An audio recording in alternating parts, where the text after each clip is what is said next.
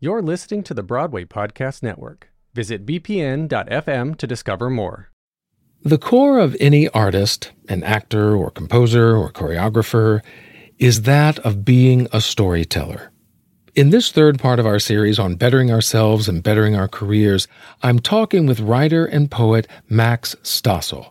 And telling stories is at the heart of his work, whether on stage, in print, or on the screen.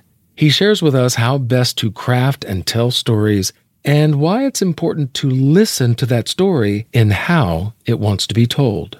It's like if you're not thinking about the environment that your story is going to be received in, your odds of delivering that package are much lower. If you don't want to deal with it, it's really frustrating and extra work. Yeah, I get that. But if you want your story to really be heard and seen, you need to think about where is someone consuming it. Hello and welcome to another episode of Why I'll Never Make It, or Win Me for short, one of FeedSpot's top 25 theater podcasts. I'm your host, Patrick Oliver Jones, an actor and singer for almost 30 years. Now, each week you'll learn from fellow actors and creatives as we explore the challenges of trying to make it in this business. The website is whyillnevermakeit.com. There you can support and donate to this podcast, as well as get info on valuable artist resources. Learn about all that and more at whyillnevermakeit.com or click on the link in the show notes. Hello, it is Ryan, and we could all use an extra bright spot in our day, couldn't we? Just to make up for things like sitting in traffic, doing the dishes, counting your steps, all the mundane stuff. That is why I'm such a big fan of Chumba Casino. Chumba Casino has all your favorite social casino-style games that you can play for free anytime, anywhere with daily bonuses. That should brighten your day a little. Actually, a lot. So sign up now at ChumbaCasino.com. That's ChumbaCasino.com. No purchase necessary. VGW Group. Void where prohibited by law. See terms and conditions. 18+. With the Lucky Land Slots, you can get lucky just about anywhere. This is your captain speaking. We've got clear runway and the weather's fine, but we're just going to circle up here a while and get lucky. No, nothing like that. It's just these cash prizes add up quick. So I suggest you sit back, keep your tray table upright, and start getting lucky. Play for free at LuckyLandSlots.com. Are you feeling lucky? No purchase necessary. Void where prohibited by law. 18+ terms and conditions apply. See website for details.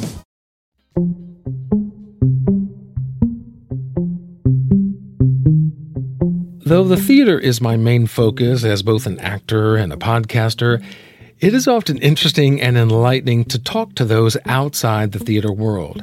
And while today's guest has performed on stage, he is the last person who would consider himself to be an actor of any sorts.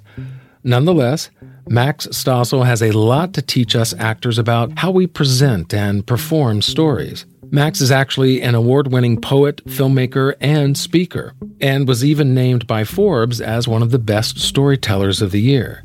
So he and I will be talking about his one-man show, Words That Move, which was selling out theaters all over the country before COVID hit and is currently being developed into a digital special.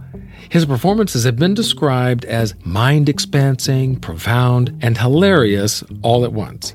And if that last name Stossel sounds familiar to you, you might be familiar with his father, journalist and sometimes contrarian John Stossel. While I do my best to keep this podcast free from the political muck and turmoil of the day, I do ask Max about what his father has taught him about telling stories and using video as a medium. And through that, Max shares the importance of staying authentic and true to yourself. But first, our conversation starts off with the basics of storytelling and how to get our thoughts and ideas down onto the page. Welcome, Max. It is great to meet you and to have you here on the podcast. I'm glad to be here. Thank you so much. Now, there is this old saying, that everyone's got a story to tell, and that is certainly something that you do. You've been doing that for many years now, but writing can be a daunting task for most of us, especially if it's not our craft, so to speak. Even the best writers, they get writer's block. So what have you found is the best way to just start piecing words together and putting them on the page? I'm reminded of a quote someone shared with me recently, which was something like, anyone who loves writing probably isn't a very good writer. Um, and there are times when it's flowing. Of course, I love it. When I feel inspired and when it's just coming on the page and it feels like I'm catching something from a higher place and putting it down, that is bliss. That is like an ecstasy experience. Most of the time, I don't feel necessarily in touch with that. And the work is trying to get more in touch with that. For me, I have found just flow writing to be the most gratifying, and a good way of getting in touch with that is just presence. What is here right now? What am I feeling right now? I'm stressed in my shoulders. It's like, oh, like I don't feel inspired. I'm frustrated that I don't feel inspired. Literally writing out the block. This is what's going on now, which tends to be my flow and style anyway. Almost like a stream of consciousness, just whatever's there. Yeah, it's a stream of consciousness, what's there. And then oftentimes after like, a couple paragraphs of totally scattered nonsense, maybe a theme starts to emerge, and then I can start to get into something that feels good or better. Starting is often the hardest part. I'm right now working on a project that's for a specific theme, which is more difficult for me, where it's like, hey, write about this, because I feel like that's very much I'm crafting it as opposed to I'm feeling inspired and just what wants to come out. So that's a very different kind of process of, okay, like what inspires me about this topic? How can I shift that? How can I relate that to someone who's going to be listening to it? There's a lot more thought in that. The writing that really inspires me is just like, what's here? What's now? And then it's finding things. Oh, I didn't even notice that about myself or the world until it started to come out. But sort of being openly curious about the writing process and being willing to get through the junk until something, more fun starts to come. And sometimes it won't. Sometimes it'll just be junk the whole time, and having patience with that too. Yeah, it's so interesting as you say that, because for me, the structure of I'm going to write about a certain topic or something that I have an idea in my brain and I'm now going to put that on, that seems more doable than just kind of open season to whatever may come. So it's very interesting how just even that beginning process can be very subjective to the person. Totally. Yeah. We might all have very different processes. Mine is, I get very, I'll start writing about a topic and I'll bore myself. I'm more interested as it's natural and discovery for me. For example, with that, have you ever had an idea and then you started to write it, but you had like a sharp left turn? Oh, wait, actually, that's what I want to talk about. And it took you somewhere else.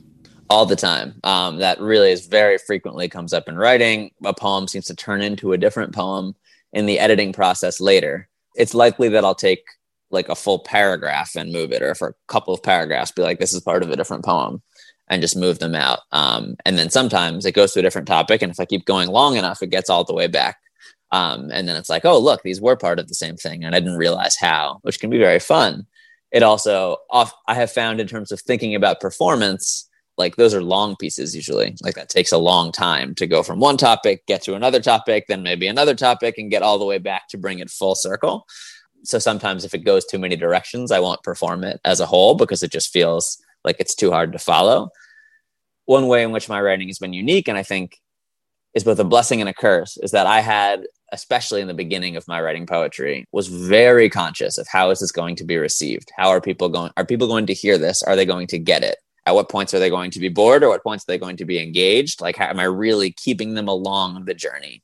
And that was present with me in the writing process for most of the time that I've been a poet. It's a blessing in the sense that I think that allows for me to really create engaging material. It's a curse in the sense that I'm prioritizing the audience over myself. Yeah, I was just about to get into that because I was wondering how much you consider of the audience or the listener as you craft it, because you want it to be personal. You want it to be something from Max. You want it to come from you. But at the same time, as you say, you want it to resonate with them. So where's that balance of it being fully you, but yet still have a piece of other people in it? Yeah, I think especially for the majority of the beginning of my work, it was almost zero me. It's like really just like, what, like, are you going to be with me? Like, are you getting this? Are you receiving this? And of course it's my seeing, it's my observation, but I almost wanted to like get out of the way and be like, look, like this thing, I found something. I want you to have it. It didn't come from me, but there's this thing and I want you to have it. Can I get this to you? And then thinking the whole way of, are you with me? Are you with me? Are you with me? Are you with me? And so like really trying to pull them along that journey. And I think I was very good at that. A challenge I run into in this phase of my writing life is as I've released some of that. And I am more just like, this is just what I want to say. So what I want to express. If you get that, great. If you don't, okay, that's great too. Like the right people will get it or find it. But it's harder to relate to that work. Like I'm not, when I stop caring about what the audience hears and how long, if they're really with me, it's less, I think it's less easy to deliver that package. It's more just I'm expressing and trusting that will find the right audience. I think that's also a recipe for less mainstream. Like there will be fewer people who really relate just to what I'm expressing and as I express it. And maybe that's more artistic in the classical sense. I don't know, especially in that early work with like really thinking, are they getting this? Are they getting this? Are they getting this?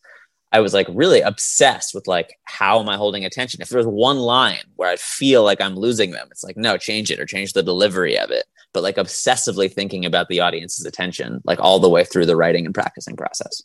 Now, how would you answer that question exactly? That are you with me? How would you answer that, being alone, writing down by yourself? Where do you come up with that answer? It's a great question. So it's two phases. In the writing, I always feel like I have a pretty good sense of like, will people care?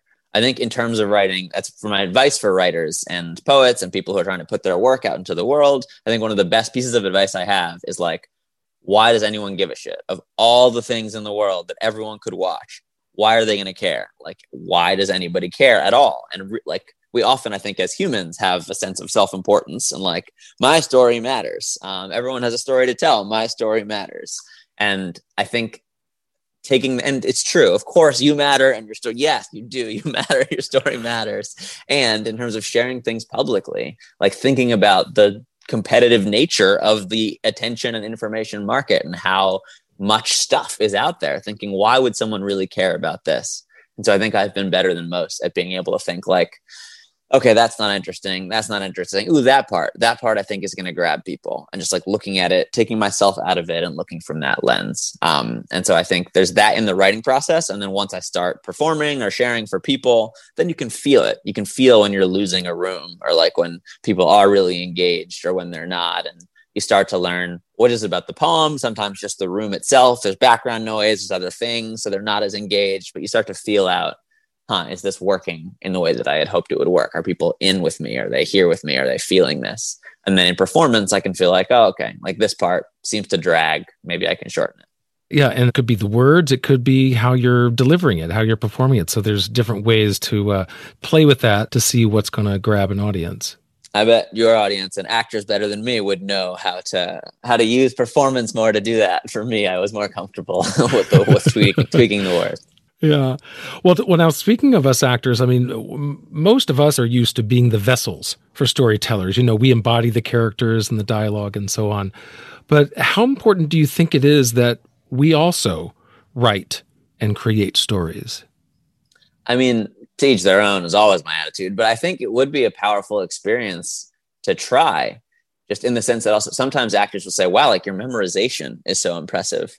And to me, because I'm memorizing an hour's worth of material on the stage, just like in the poems, just flow. But once I've written it, by the time I'm done writing it, I'm 3/4 memorized because I've gone over it and back over it so many times. And so that part comes much more naturally.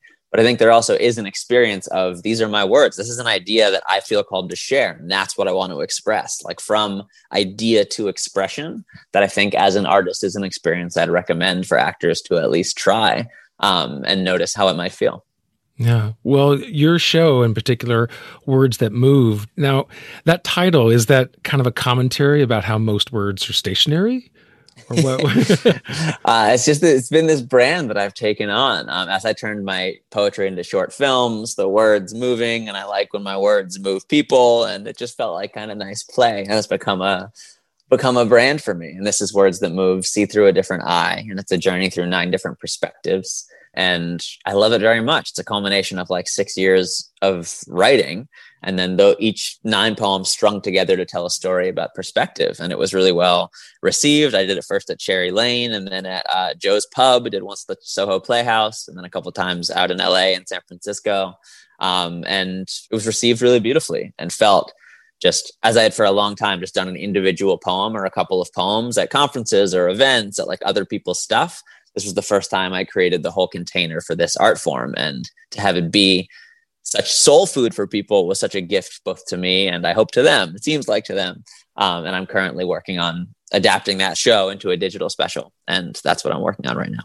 Yeah, it progressed from your mind to the page and the stage and now these visual mediums. So yeah, the words themselves are continuing to move along different mediums as well. Nice. Yeah. You like that? You like that? And that is what I see my role as. And I think why I have spanned across these different verticals of it. It's like as the writer and as someone who cares deeply about these ideas, it's okay, here's the idea. How do I get this idea to you? On stage, in person, I feel like I know how to do that. I can deliver it through this medium. This works. I can deliver an idea to you.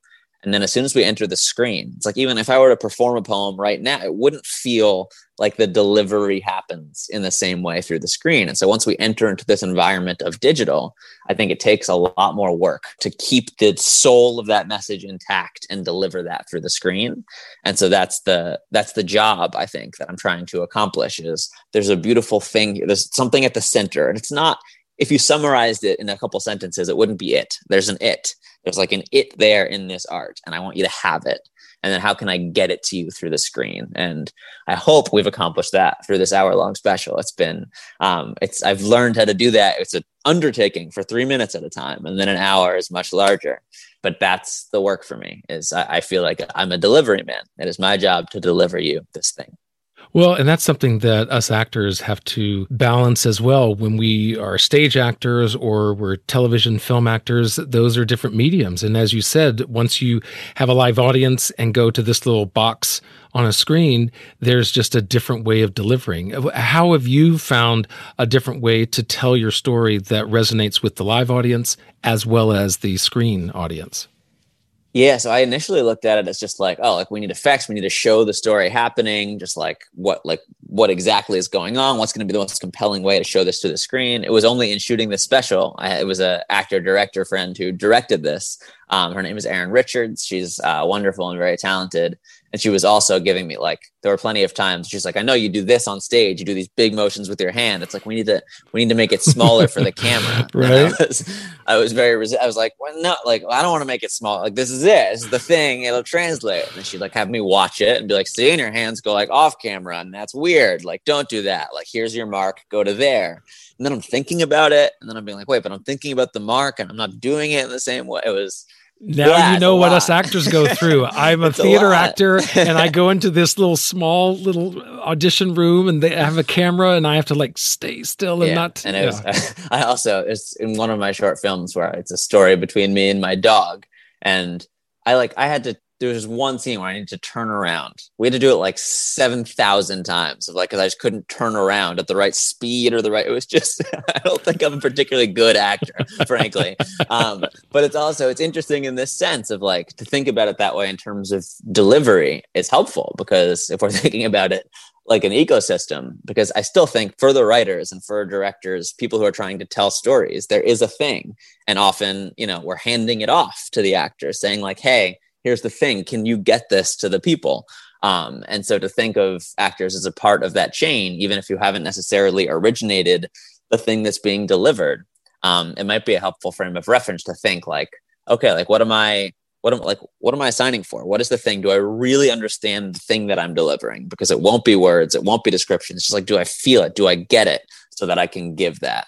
And of course, everyone's going to put their own take on it. And that's a part of creating, collaborative creating is like, recognizing as I hand things off to actors or hand things off to other people. Yeah. That's not the way that I was thinking it, but that's now how it's happening there. And Matthew Morrison, who's a really beautifully talented actor, is someone who I wrote a poem for an event that we were doing together and then watched him perform it. And that was the first time that I was like, oh, there's another level of like, that's how that can be done. You're right. Of like just magical performingness that can take this up a notch into totally different ways. I've always been very like, I've handed it off to people who weren't as talented, frankly, and I'd hear them perform it and I'd be like, that's not it. What are you doing to it? And handing it to Matt was the first time I was like, oh, it can up level by giving this to somebody who really knows what they're doing on stage. And he's just really a pro. Well, that's certainly what all of us actors hope we're doing with the writing and the dialogue and shows that we're given. But one of the things that you did in Words That Move in the show on stage is you have a dancer in part of it. Why was it important for you to incorporate dance at that particular moment in the show? I think this also came with my obsession with delivering the thing. For this medium to work for an hour, I think there needs poetry can be an intense medium. It needs some comedy. It needs some other elements. The dancer was like, that poem and that dance is almost like a nice mental break from having to think so much about tough intellectual content. And so we sort of can relax and watch a love poem and engage in a different medium. I think the brain does something different in that stage. And, the show is very carefully thought out in that way, where it's like, need to open up with a little activity live that gets people in and engaged. And sometimes I'll take Bobby McFerrin's activity. Have you ever seen that, where he plays the audience? He kind of jumps from spot to spot. I'll do that at the beginning, just like a little bit of it, just to get everyone in the room, just like centered and present. Watch. Ba, ba.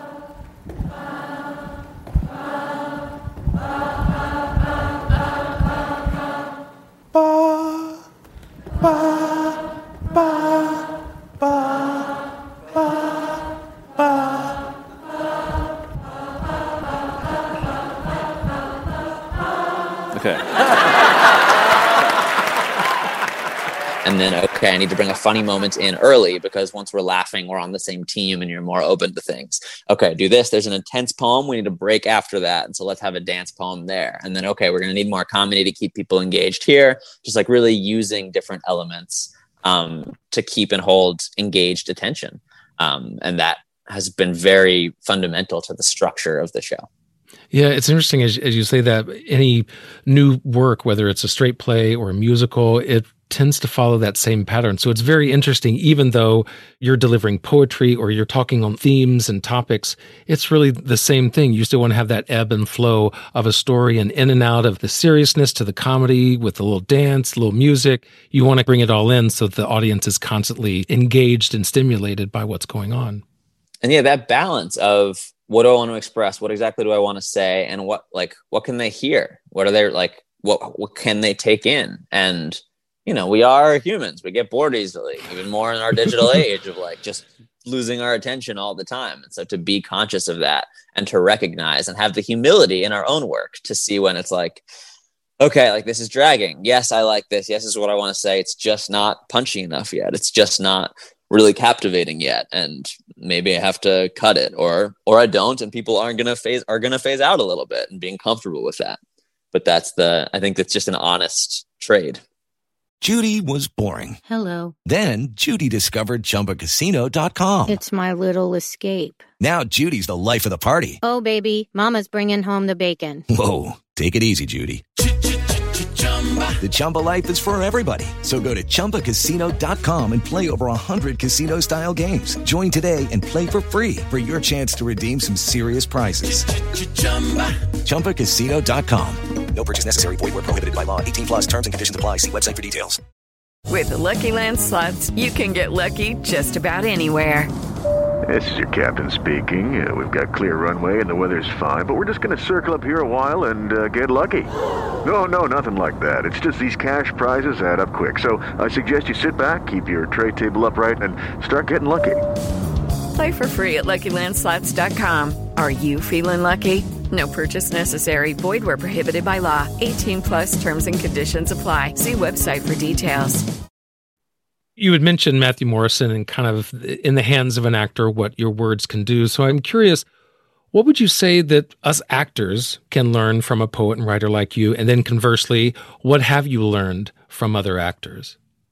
Yeah, I'll start with the second one because I need to think harder about the first one. What have I learned from actors is, so much of what I would have thought of in terms of being on stage, of energy, both behind and in front, of where when we're conscious of what's behind us, how that changes what's being delivered.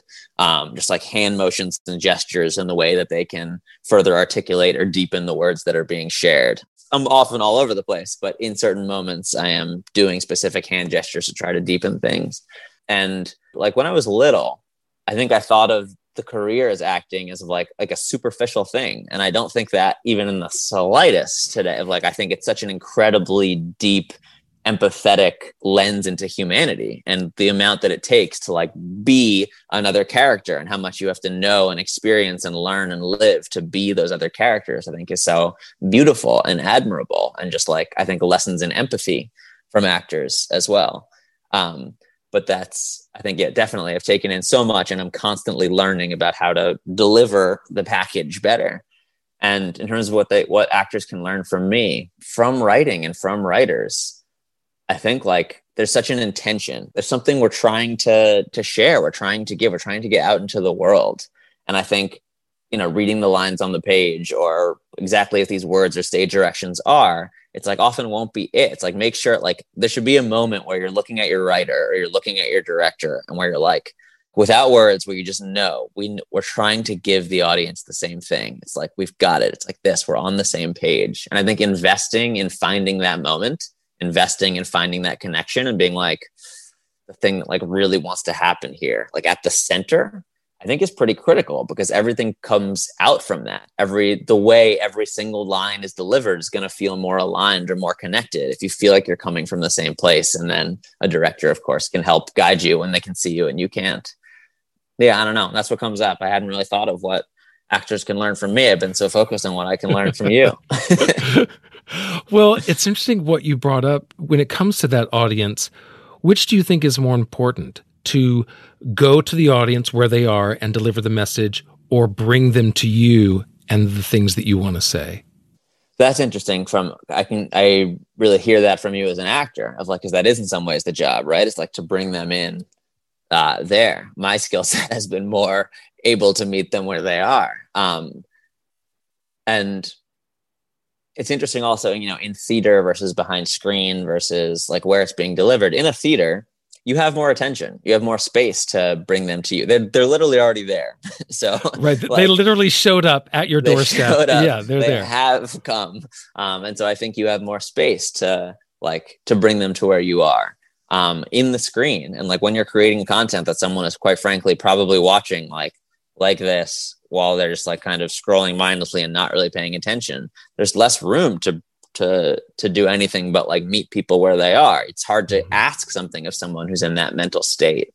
And so I think it does depend on the medium, but I like that question from you as like that being what actors can do is to bring people to where the actors are. And honestly, as I hear you say it, I'm like, oh, it's probably a skill I still need to hone. Well, I mean, I think you gave a good answer because I do think that it is a balance of both. And it depends on the medium. There's one where you have to go to the audience, and then there's another where you can rely on them to go on whatever journey you want to take them on. So it really does depend on it. I think it's some of my frustration with social media and with like the digital world is that it feels like there's no room for just like, what's here? Here's what I want to share with you. It's like, first, it takes so much catering, so much like meeting you in the mindless place that you're at, when like, why are we all working so hard to meet you in this mindless place as opposed to sharing what's important to us and letting that be enough? Because they're just scrolling and literally, I think what is it like? You have 1.5 seconds or whatever to grab their attention, and they're scrolling on. So it's like, which is absurd. Right. Which is absurd. And like, that's not a good format for messages that matter. But it's where we are.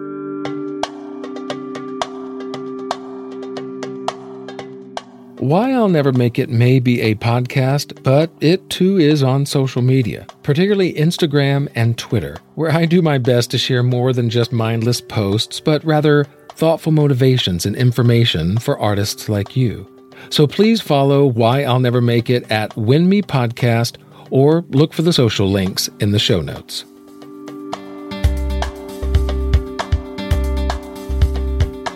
So now I want to get down to the nitty-gritty of actual writing. So what do you see as like the most important 2 or 3 ingredients of crafting a story? I mean, stories have beginning, middles, and ends, and having a sense of that is powerful. I heard something recently that I really resonated with, which was, I think it was the South Park writers talked about how when they're storyboarding scenes, if you have to say, and then, it's not good. It's like, it's not good enough. You need like, this happens. If you have to do, and then this happens, then you're missing it. It's like, this happens, so this happens. but this happens. So like letting what you've created naturally lead to itself, where you're not just adding topic on top of topic on top of topic. I think is a helpful way of looking at things. But yeah, I mean, for me, and my stories tend to be short. They tend to be like in poem form. I'm not as experienced at creating a longer script, but for me, it's like the environment matters quite a bit. Just like, where is a place that the writing feels comfortable coming out? Is there music that feels right to accompany it?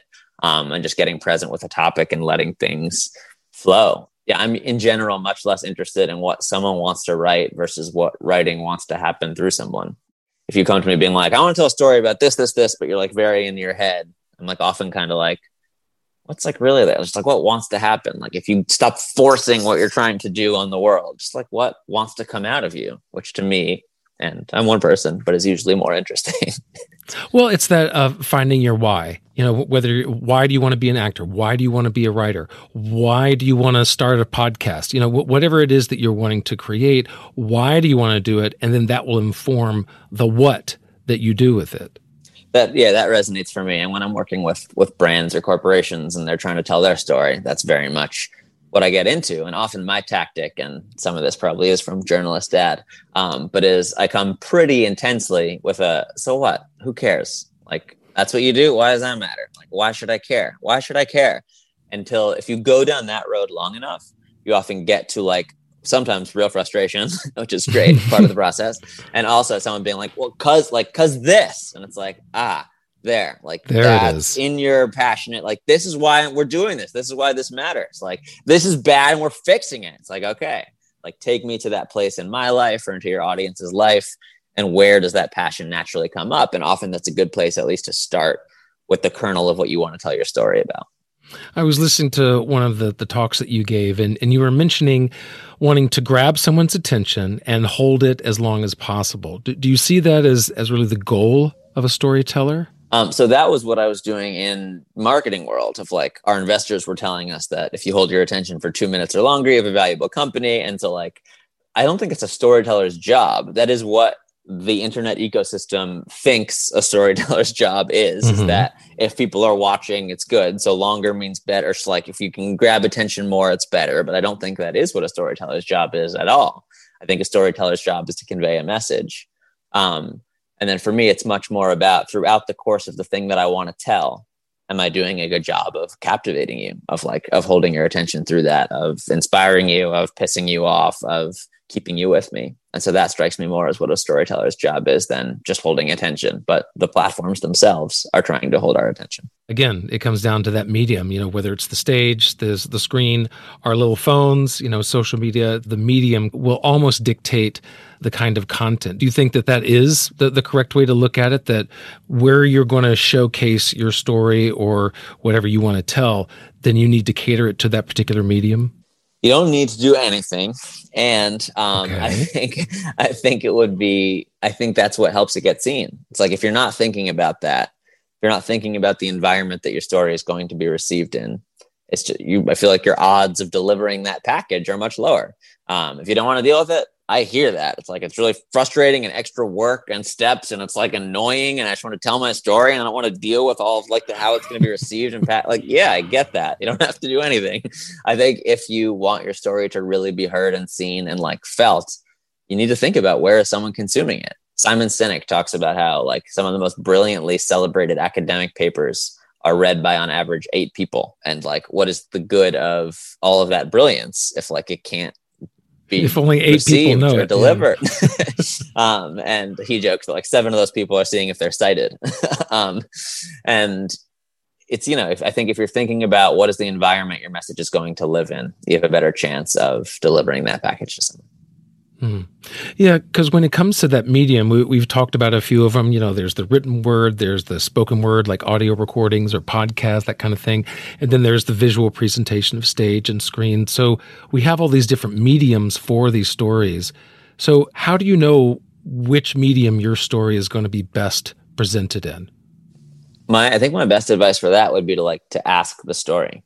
It's like, to ask what does it want? Like, where does it want to go? How does it want to be received? I noticed that in my own life, I am most familiar with that deliver live situation. As I'm writing, it feels baked in. I'm like thinking about, I can say this louder or this quieter, like just within saying it out loud is a part of my most natural medium. Just like writing on the page, just crafting something that will just live there. I often feel like, no, like it's not quite it. Like I need to guide it a little bit further along that path. Occasionally I'll write something, I'll be like, oh, that kind of works written. Like that's pretty cool. But it isn't what comes naturally for me. It may be that your story wants to be written. It may be that it wants to be filmed. It may be that it wants to be spoken. It may be that it wants to not be told at all. But as hippie as it sounds, I think asking like, how does this thing want to be received and listening for an answer is an underrated thing to try. So did Words That Move, did it tell you it needed a digital format? It first tells me it wants to be live. And then when I was in King's Theater, where it was shot, which is this ridiculously lavish theater in New York, and I was like, this is excessive. And then it very much told me, it was like, no, I want to be here. And I was like, oh, okay. And it wanted to be in that environment. And I think for me, turning the stories into a digital piece is stressful. It is not particularly fun. I don't particularly enjoy it. It's like, oh God, am I getting it right? Am I butchering my baby as I put it into this format? But the reality is like, I care if the message gets to people. The message wants to be seen and heard and received. And for that to happen more, digital is the way. And so to be honest, yeah, it's not for the love of the film storytelling. It's because I want these messages to be shared. And this is a way to share them to more people. And this painstaking process of trying to keep the integrity of those messages as they go into the screen. Well, certainly one of the painstaking ways that we, as artists and kind of everyone, we're finding ourselves in these digital formats of social media and stuff. And you even worked as a media strategist for a while for several companies. But now you see social media differently than you did when you worked in that field. What was it exactly that changed for you? So, I mean, when I got into that field, first thing out of college, and they were like, you're young, go figure out social media. And I kind of lucked out timing wise in career, in that social media was just starting to explode, and it became very easy to do a good job for brands because they had no idea what they were doing, and small changes would go a huge amount of distance. But so like at the time I was just, okay, this is marketing. I'm interested in people marketing. I'm going to do that. And great, social media. And it was in doing that, I started to notice things like, for Budweiser, which is a brand I'm working on, we changed the stories we would tell based on what works on these algorithms. So saying Budweiser is the greatest beer did better than here's how Budweiser is made. Saying like, these controversial statements or like extreme statements would work better on social media, or showing people who like to have a beer on Fridays, that worked well. Preaching to the choir worked well on these platforms. And we literally started changing the stories that we were telling based on what worked in that algorithm. And so, we're seeing, this is true of political parties now. We see leaks in the Facebook files. And like, this is, they're saying out loud, oh, we don't get the traffic if we share our platform. We get the traffic if we say the opposition sucks. And so like, there's more of it, just promoting at a giant scale, more and more of that conversation. And I started to notice that happening, and started to notice the difference between tweaks we'd make at the platform level to get more attention, like auto playing videos, for example. That works at grabbing more attentions if the video plays automatically. You don't wake up in the morning and say, I want to spend more time on these platforms today. And so that gap between like the designers and the people using these platforms. And so in noticing from working in the space, I was like, I don't think we understand exactly what this is doing to us on a really big level. And in about 2015, I started working with someone named Tristan in the Center for Humane Technology, of just trying to, I give a lot of talks to students, parents, educators about how social media is influencing humanity and what we can do to try and navigate that world. So I changed my tune in that one for sure. Mostly from just like, all right, I'm a kid working at these things, learning them. And then I would say the first conscious moments where I don't think this is so great for people. Hey, it's Leslie Odom Jr. here on the Broadway Podcast Network to tell you about the Rise Theater Directory, a program of Maestro Music. Rise is a national online resource designed to connect and empower backstage and administrative and creative theater professionals from underrepresented backgrounds.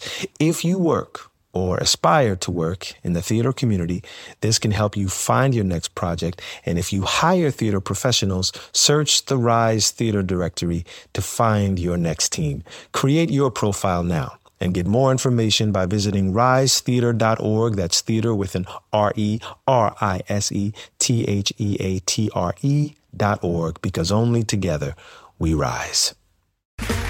Okay, round two. Name something that's not boring. A laundry? Ooh, a book club. Computer solitaire, huh? Ah, sorry, we were looking for Chumba Casino. That's right, ChumbaCasino.com has over 100 casino-style games. Join today and play for free for your chance to redeem some serious prizes. ChumbaCasino.com. No purchase necessary. Void where prohibited by law. 18+ terms and conditions apply. See website for details. What do you think is the biggest impact that social media is having on society at large? I would say I am most concerned with the mental health. Like, I think a good way of looking at it, because we could hone in on any one thing. You give me literally any one facet of society, I can probably tell you how social media has influenced that facet of society. As actors here, performance is interesting because social media, in a way, has turned us all into like reality TV show producers of our own lives. And like, I don't think reality TV is not necessarily a thing that we want to project tons of into the world, but that's what it's turned into of our own lives. And well, as long as it's the best glittery, shiny reality, right?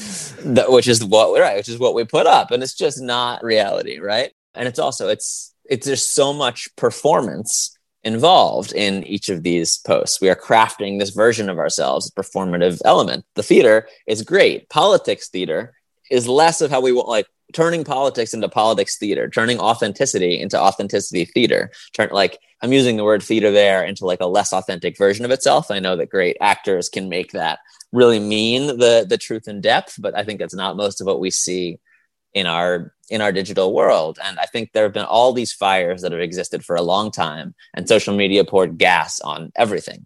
And so I think like the parts of ourselves that nobody would choose to highlight, social media has highlighted at a ridiculous scale, influencing in such deep and almost incomprehensible ways, because billions of people doing it at once. It's hard to imagine what that does to a society at large. Yeah, because it's one thing when it was just magazines or newspapers, because not everyone necessarily read or saw those articles. And even then, again, that written word had a different impact than the visual medium that social media brings. And so what might have been a big story becomes a huge story on social media. Again, the medium is almost changing the story.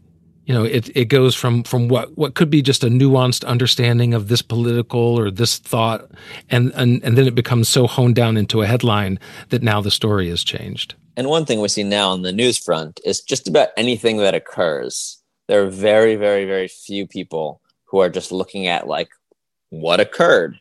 It's everything that happened. See, look how this is evidence of this, and that. See, this happened, which is and so bad. But compared to these guys, this thing is not so bad. How can you be bad about this, but not mad about this? See, like this happened. It's just everything is used as evidence to confirm what we already want to believe by everyone. And that is frustrating as hell to me. It's become very frustrating for us actors as well, because now social media branding has become so important for us as casting directors are looking at our followers and being like, well, do you have enough? I don't know if I can cast you if you don't have enough, which is just kind of a crazy way to denote an actor's worth based upon how many people follow them on this platform or that platform. Yeah, and thinking about the way that influences how an industry spends its time. Then actors are spending more time trying to grow on social media. How do you grow on social media? Is that by improving your skills as an actor? Probably not. Like, that's not really the same thing. I mean, back in the day, I was buying and selling Instagram accounts on the black market of like, there were these teenagers who were building up Instagram accounts to like 50,000 followers and then selling them to me for beer money. And I would resell them to people. This was before an Instagram had like an algorithm. So you would delete all the content and delete all the information and just change it to yours. And then this is before Instagram had an algorithm that would like have it be percentage of followers, because now it doesn't work so well.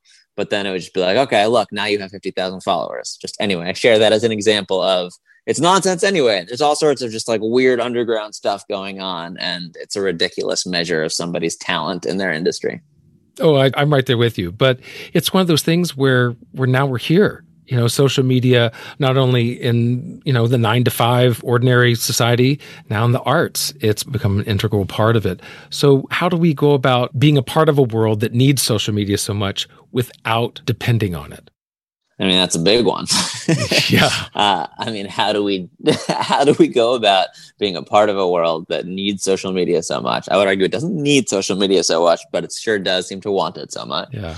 And how do we go about navigating that world? I think something that can be really helpful in navigating the social media world is just really trying to get brutally honest and in touch with your own why. What am I using this for? What role is it serving in my life? Noticing as we post something, the eagerness for likes, or is this being approved? Am I sharing what I want to share with the world, or am I sharing this because this is what's going to work in the algorithm? If I'm sharing this because this is what's going to work in the algorithm, is that that's the game that I'm playing and I'm trying to do this for X reason and that's what it's about and I'm comfortable with it? Or are we letting the tentacles of that complicated system actually influence our thoughts and our emotions in ways that don't feel comfortable? It takes a really intense, I think, amount of self-awareness to have any kind of reasonably healthy relationship with social media. Luckily, I think the job of actors often is self-awareness. And so I think that does naturally go hand in hand. But I think to have that brutal honesty with ourselves of what am I using this for? How is this influencing my life? How is this influencing what I share with the world? And am I comfortable with that? Those are probably good questions to ask ourselves. As I listen to that, if I could boil it down, and I think I'm paraphrasing it correctly, that it's more make the social media yours, make your platform your own, rather than catering to what that platform wants you to do. Is that kind of the best way to look at it?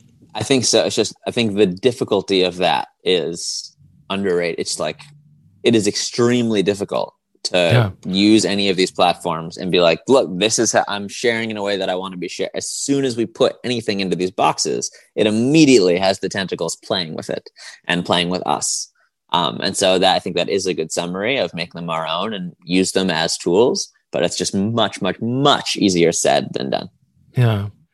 With so much distraction out there, how do we stand out? Is it really just narrowing down on that authenticity? Is that really the only way that we can stand out? Well, so this is the paradox. I think like what I'm expressing of how to have a healthy relationship with this stuff is I think not playing the game of trying to stand out. The way you stand out is by playing the game, is by being more vain and showing more ass and like all the other things that just kind of work on social media. I don't think that's a recipe for feeling good about your relationship with social media. I think to feel good about your relationship with it, you share what you want to share. You do what you want to do. Do your best to express things that feel true to you and not to cave to the pressures of what you're supposed to be sharing or what will work and get more likes. I think that's a better relationship to feeling better about it. That is counter to the force of what gets more attention and popularity. I think that's one of the conundrums for creatives in social media. I think if you're designing your stories to be told in social media, that is like, it's going to be tough to feel creatively good about any of that because you have to fit it into that box. And maybe that challenge lights you up. It doesn't light me up. But like, I think, for crafting your story to be seen by an audience, you are thinking about that environment. And like, if you're designing it for social media, it does encounter some of those things. It's interesting that how I found you was actually through your father, who has done a lot of this kind of stuff. He says some things that pisses off some people, says things that pisses off other people. So he's found his own niche in that respect, kind of what you were talking about. Is the way that your father went about using media, has it affected your own and how you kind of saw media being used or how it could be used? I very much helped him get into the social media world. Of course you did. Of course you did. But in terms, he's influenced me in a lot of ways. In many ways, he was built for it. He's very succinct. He just likes everything to be so like his personality is pretty good for social media in general, except he's very anti the 24-hour news, like reacting to things fast and commentary. He's like, how can you get any kind of accurate understanding of what's happening right away? Well, you haven't looked at it or analyzed it or let there be time for it to be significant or not significant. And so other than that, he doesn't do the 24-hour thing. He's very succinct. He gets straight to the point. He's controversial. That stuff all works really well on social media. I've learned a lot from him about listening. I've learned a lot from him about, I think, getting really brief and getting to the heart of a message and understanding what will resonate with people and what won't. I think he's a very brilliant man in a lot of ways. We don't agree on everything, but I think I really appreciate his integrity and how much he fights for what he believes in. And yeah, how willing he is to take a stand in a room full of people who think he's a monster or awful and be like, this is what I believe and this is why. And to be honest, I think some of my communication ability also came from sitting there between him and my mom, as my mom, who is much more on the left, would like say like, how can you believe this? Like, this is you're not, she would not say you're a monster, but like this, what about this argument? What about that? And trying to help my dad almost articulate to her, who can be in a state where it's like, Dad, are you saying that the people Mom cares about are being more hurt by these laws than helped? And it's like trying to find the way to help communicate in my family, I think has been some of where I've gotten my own communication skills from. Yeah, because in Words That Move, that's what you're doing. You say you go through these different topics, both political and personal, and it really is sharing stories that will relate, sharing stories that will piss someone off or make them cry, or you really want to elicit an emotion and relate to an audience. Because even if someone doesn't agree with you or know exactly that particular story because they haven't gone through that, if they feel it, if they can at least understand what's behind it, then you've at least gotten them to go on a journey with you. And it seems like that's what you hope to do. Yeah. And in Words That Move, I think so carefully constructed that I want everyone to agree with me all the way through. I'm like, I'm pulling that rope, being like, how can you not agree with this? That's it's so obvious, right? It's so obvious, and I really, that is kind of the structure of it. And then I've become more comfortable over the past couple of years, which is like, here's what's going on. I want to elicit something in you, whether that's agreement or some other emotion. That's not my problem. Like that's on you, and that's part of the art. It's evoked something great. And I think that's been something I've grown into. Well, that is certainly an important part of storytelling, telling us what we love to hear and telling us what we either didn't know or didn't want to hear. So I appreciate you being one of those storytellers who puts it out there, and thank you for sharing your own story here on the podcast. Absolutely. Thank you. And yeah, some of that is getting people's defenses down too, not in like a to manipulate way, but just like open people up to the point where you can hear a different perspective or something that seems so obvious. Thank you for having me and for the chat. To learn more about Max, visit his website, wordsthatmove.com. You can also hear more from him in a bonus episode as he answers the final 5 questions. It's available to supporters on YouTube and Supercast. To get access to this and other bonus episodes, please consider making a donation to Why I'll Never Make It. Your support is truly vital and meaningful to keep this podcast going. So go to whyillnevermakeit.com and click the support button in the upper right-hand corner, or just look for the link in the show notes. Well, I'm your host, Patrick Oliver Jones, in charge of writing, editing, and producing this podcast. Publicity provided by Imagine PR Group. Incidental music featured in this episode is by Blue Dot Sessions. Why I'll Never Make It is a part of the Helium Radio Network and a member of the Broadway Makers Alliance.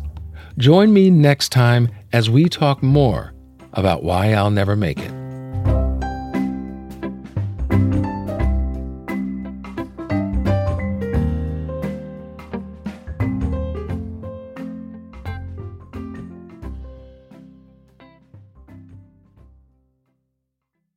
Most enterprises use disparate systems to manage spend. The result? A reactive manual approach. CFOs and controllers, you deserve better. You deserve a unified spend platform from Brex. Brex makes it easy to proactively control spend with cards, spend management, travel, and bill pay in one place. You can create budgets with controls built in, track and adjust in real time to keep teams accountable, and automate compliance to close the books faster.